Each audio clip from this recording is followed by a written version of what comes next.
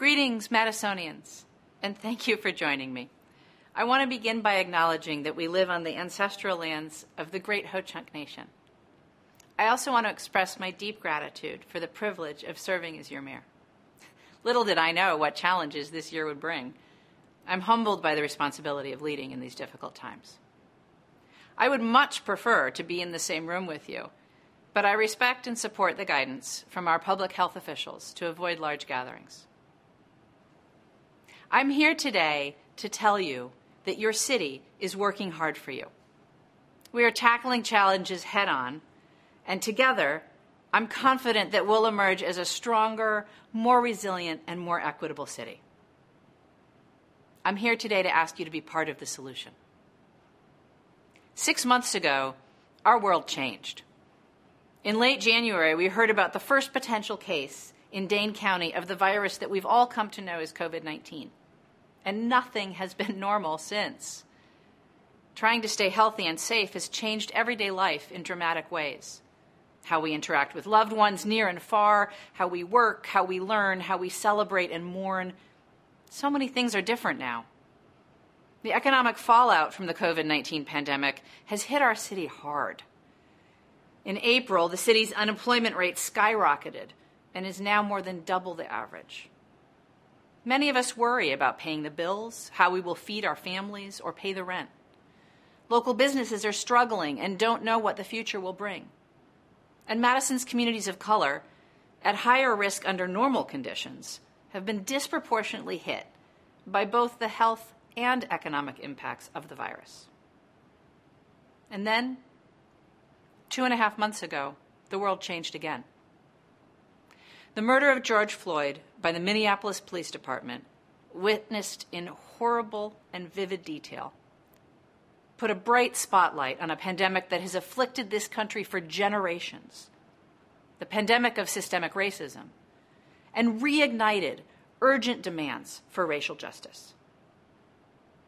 I want to acknowledge the deep anger and pain that many in our community feel as a result of racism in all of its insidious forms. And so, today, facing a public health crisis of unprecedented proportions and a moral obligation to address racial injustice, history calls on us, all of us, to respond, to be part of the solution.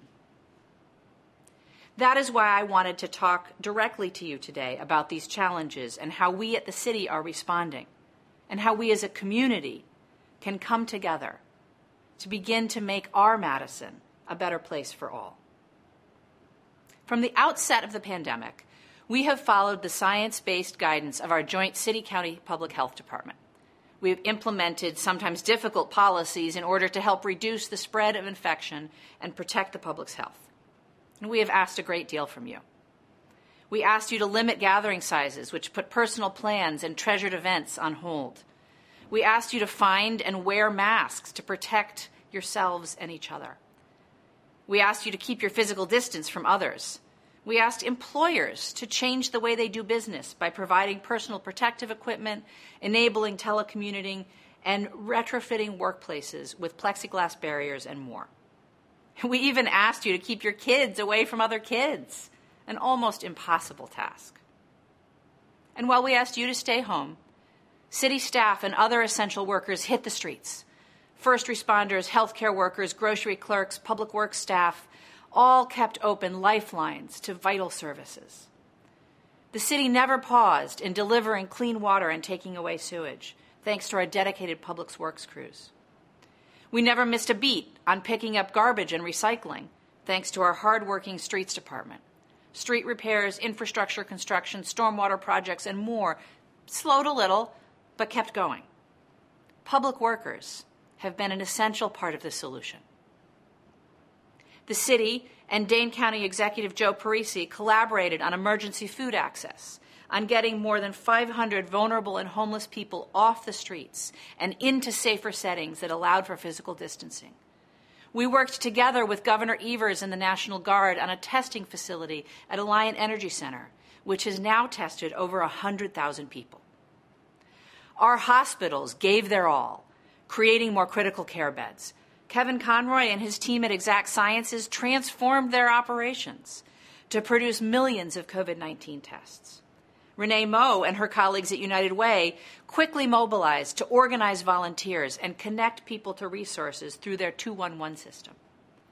The Latino Consortium for Action raised hundreds of thousands of dollars to support undocumented families who were cruelly left out of the Federal CARES Act. And you stepped up to be part of the solution as well, making masks, organizing food drives, and donating your time and resources in many ways. And there is no question that these actions, your actions, and your individual sacrifices have made a difference. Area hospitals are full, but have not been overwhelmed. Our death rate in Dane County is half that of the state. And while case numbers are climbing in Wisconsin counties that have chosen not to adopt strong public health orders, that is not happening here. Our curve is flattening again. Thank you for your sacrifices. Thank you for everything you have done and will continue to do to keep our community safe. And we have much more work to do. We have been closely tracking COVID-19 health-related disparities. Both our Latinx community and our Black community are suffering rates of infection far higher than our white community. To better understand and address this, public health is working to expand testing in these communities. One strategy has been to bring testing to residents at places like Orchard Ridge United Church of Christ, the Boys and Girls Club, the Mung Institute, the Villager Mall, and more. We are also working to connect families without insurance to healthcare services.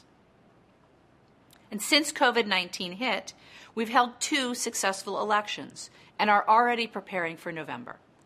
It may seem like the clerk's office has performed miracles, but in fact, our success was the product of very hard work. Informed by a thorough equity analysis of the April election, we identified safe new polling places, initiated innovative curbside ballot drop-off and absentee voting practices, instituted other safety measures, and processed tens of thousands of absentee ballots. I secured a $1.2 million grant to help the city replicate this success in November. And we will really need your help to ensure that we have enough poll workers and volunteers for what we hope will be a historic high turnout election. Please sign up to volunteer at cityofmadison.com/clerk. With MMSD's plans to start the year with virtual learning, we are working shoulder to shoulder with our new school superintendent, Dr. Carlton Jenkins, to create childcare options for low-income families with elementary-age students. We want to make sure that every child is educated and supported during this difficult time. It takes all hands on deck to tackle these problems, and I meet weekly with community leaders across our major institutions to do just that. We are all part of the solution. And even as we took immediate action to respond to COVID-19, we recognized that the pandemic had the potential to bring on an unprecedented economic downturn. We are beginning budget deliberations at the city. Because of steep revenue losses due to the coronavirus, the city faces a $20 million shortfall in our 2021 budget. We will not be able to do everything we want to do. Public health will be a priority this year. Violence prevention will be a priority this year. Equitable economic recovery will be a priority this year. And we are still working on the priorities you elected me to focus on: affordable housing, rapid transit, combating climate change, and racial equity. This won't be easy. We have to work smarter and more efficiently. We have to make difficult choices. So now is the time for you to weigh in on the policies and programs you think are most needed for our city. Please reach out to your alder and to me to let us know what is important to you. As challenging as the economy is for city government, it is even more challenging for families all around Madison. That's why I created economic stabilization and recovery teams inside city government that meet weekly to work on every aspect of economic relief and recovery. Recognizing that transportation is a backbone of the economy, we made sure our bus system never stopped operating. We adjusted service levels, we waived bus fares, and took steps to keep drivers and passengers safe. The buses never stopped running, thanks to our dedicated Teamster drivers. And we got many essential workers to their destinations on time. One constituent wrote, "Thank you for the safety precautions you are taking. It means a lot to know that you care about your riders." I issued an emergency order to take some of the financial burden off city residents. It was controversial, but we made parking free, waived late charges on the municipal services bill and property tax installments, and suspended some license and permit fees. I advocated and continue to advocate at the state and federal level for the type of relief the city cannot provide: unemployment relief, a ban on evictions, protection from utility shutoffs, child care assistance. And much of that aid did come through. I'm pushing hard now for further federal assistance from Congress. We moved quickly to make curbside pickup from restaurants and stores easier and to develop an outdoor streetery program to help restaurants expand into parking lots and streets. Over 50 new outdoor cafes throughout the city will be open at least until the end of October, giving us ways to support our local businesses who have been so impacted by the virus. One constituent wrote to praise the program, saying it has given residents a much-needed outlet to enjoy a meal outdoors and experience some human connection during a tumultuous time. We rerouted buses off State Street to help the businesses there recover from the looting and destruction at the end of May. This type of violence is entirely unacceptable to me. We must build up State Street as a vital center for work, play, and community. And we have an opportunity to build it differently, with an emphasis on welcoming a diversity of ownership, employees, and customers, a downtown welcoming all Madisonians. Other innovations may not be as noticeable. The city funds an array of community programs, from neighborhood centers to youth programming to employment training to senior services and more. Understanding that some of the needs in the community have changed, we modified their contracts to allow them to meet the new challenges brought by COVID-19. And we directed additional funding to local organizations like the African Center for Community Development, Freedom Inc., UNIDOS, and the Dane County Collaboration of Black Service Providers to help connect community members who are struggling with resources to help them. So many of our local nonprofits have been part of the solution. To aid small businesses, the city expanded our Kiva loan program, providing matching funds to small business owners who are women, people of color, or low income.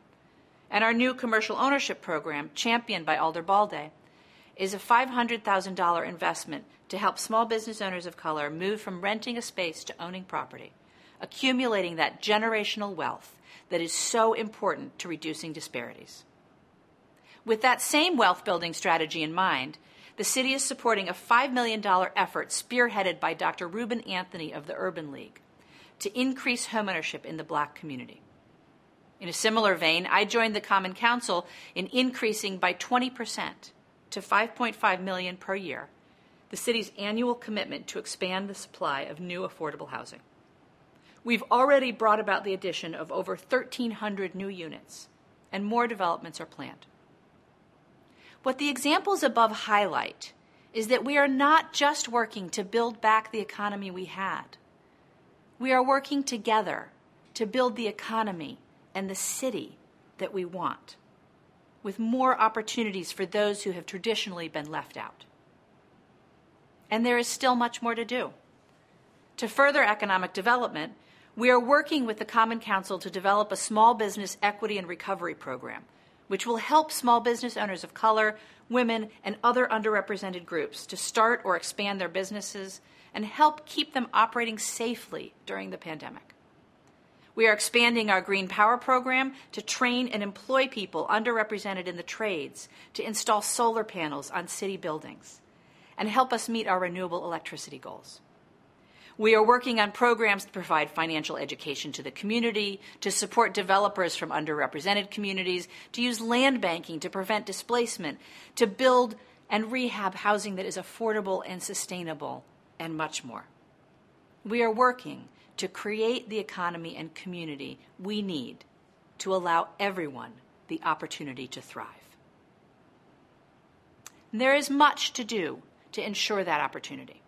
When it comes to criminal justice issues, I hear too many voices expressing worry and pain.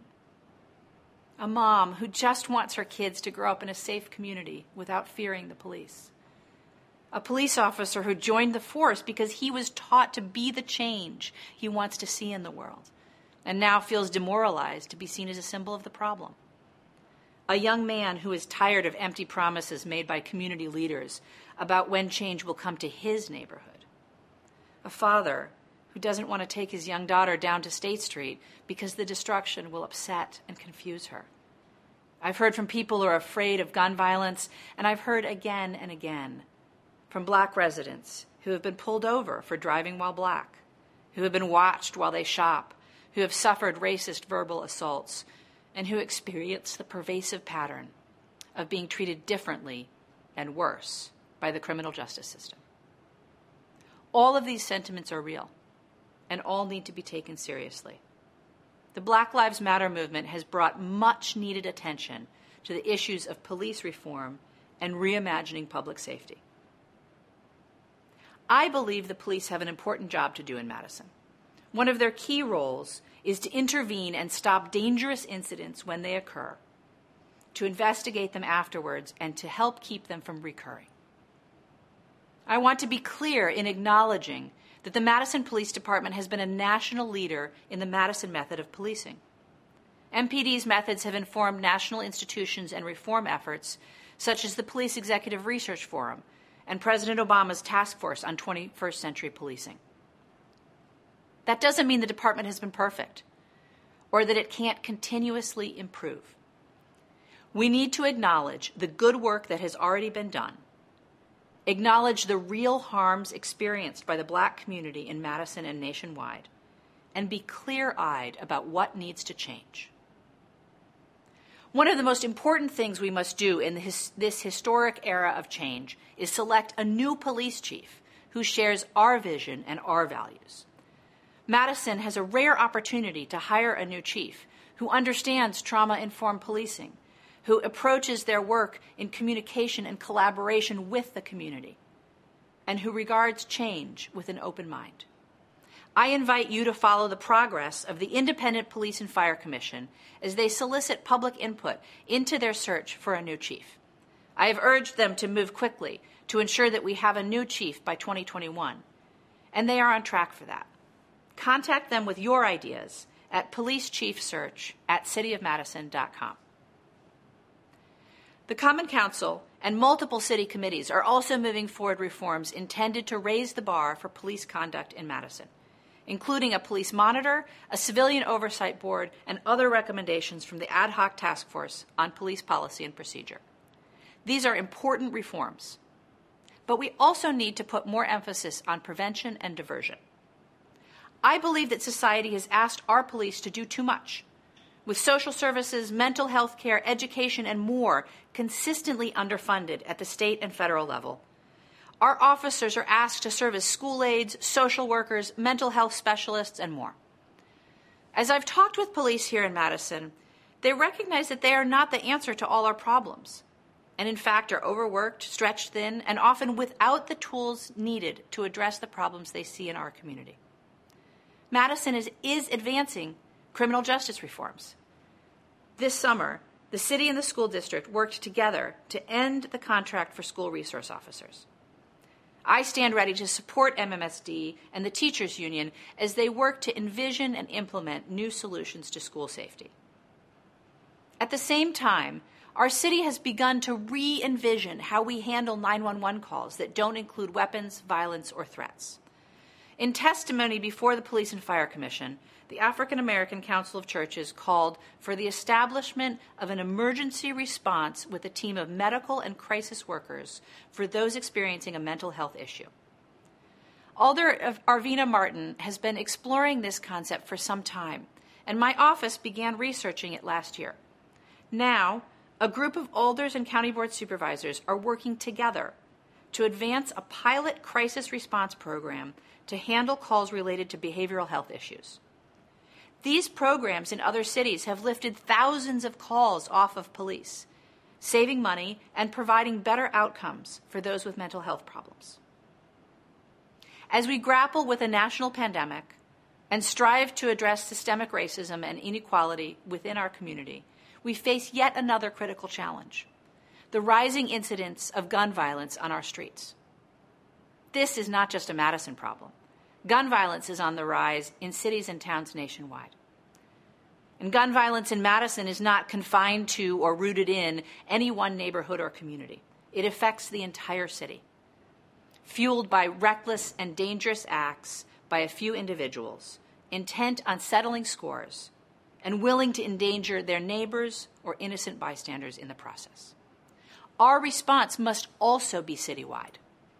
Traditional policing is an important and necessary strategy, and MPD is working hard to hold accountable those responsible for the recent gun homicides so we can avoid more senseless deaths.